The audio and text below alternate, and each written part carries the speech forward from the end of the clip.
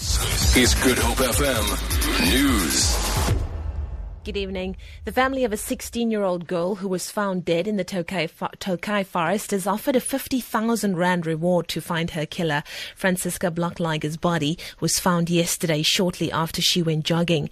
Police say it appears she was strangled. Lynn Aronson reports. Franziska went jogging with her mother and younger sister yesterday afternoon before deciding to break away from the group. Her mother, Shireen, says she became worried when Franziska did not return 25 minutes later and alerted her father. After searching for their daughter for over 20 minutes, the worried parents called the police. The police and members of the public then joined the search. Franziska's body was found later not far from the running circuit. The devastated parents says they have not been able to see their daughter's body yet and has hired a private investigator to work with the police. The parents have appealed to the public to help with any information that could lead to the arrest of the person responsible for their daughter's alleged murder. No arrests have been made as yet. Lynn Aronson, SABC News, Muizenberg. Meanwhile, the family of a partially blind boy from Cape Town says it's doing all it can to get him to the US by the weekend to address the United Nations. 12-year-old Joel Greek from Kells River won an essay contest based on people who inspire him. He beat pupils from more than 100 countries. Greek is meant to fly to the US tonight, but a delay in receiving his passport from Home Affairs meant that his visa could not be issued on time.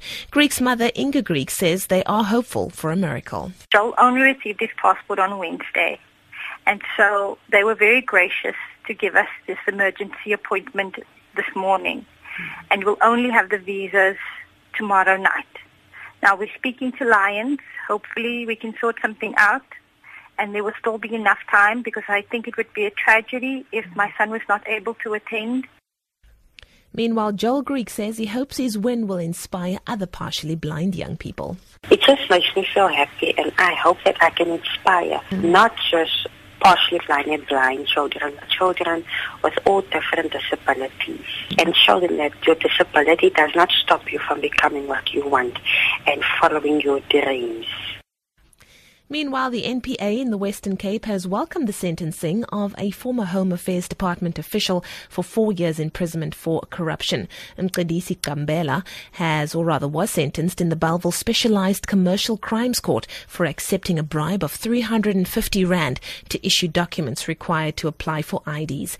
NPA spokesperson Eric Ntabazalila. There has been a lot of allegations that have been made against civil servants, in particular that department. So we are happy that the courts are showing that corruption within the state by any member of society will not be tolerated, and the courts will deal with it very seriously and dish out the sentences that are deserved. The Petroleum Agency expects to make its recommendations on the first 2 of 5 shale gas exploration license applications by early May.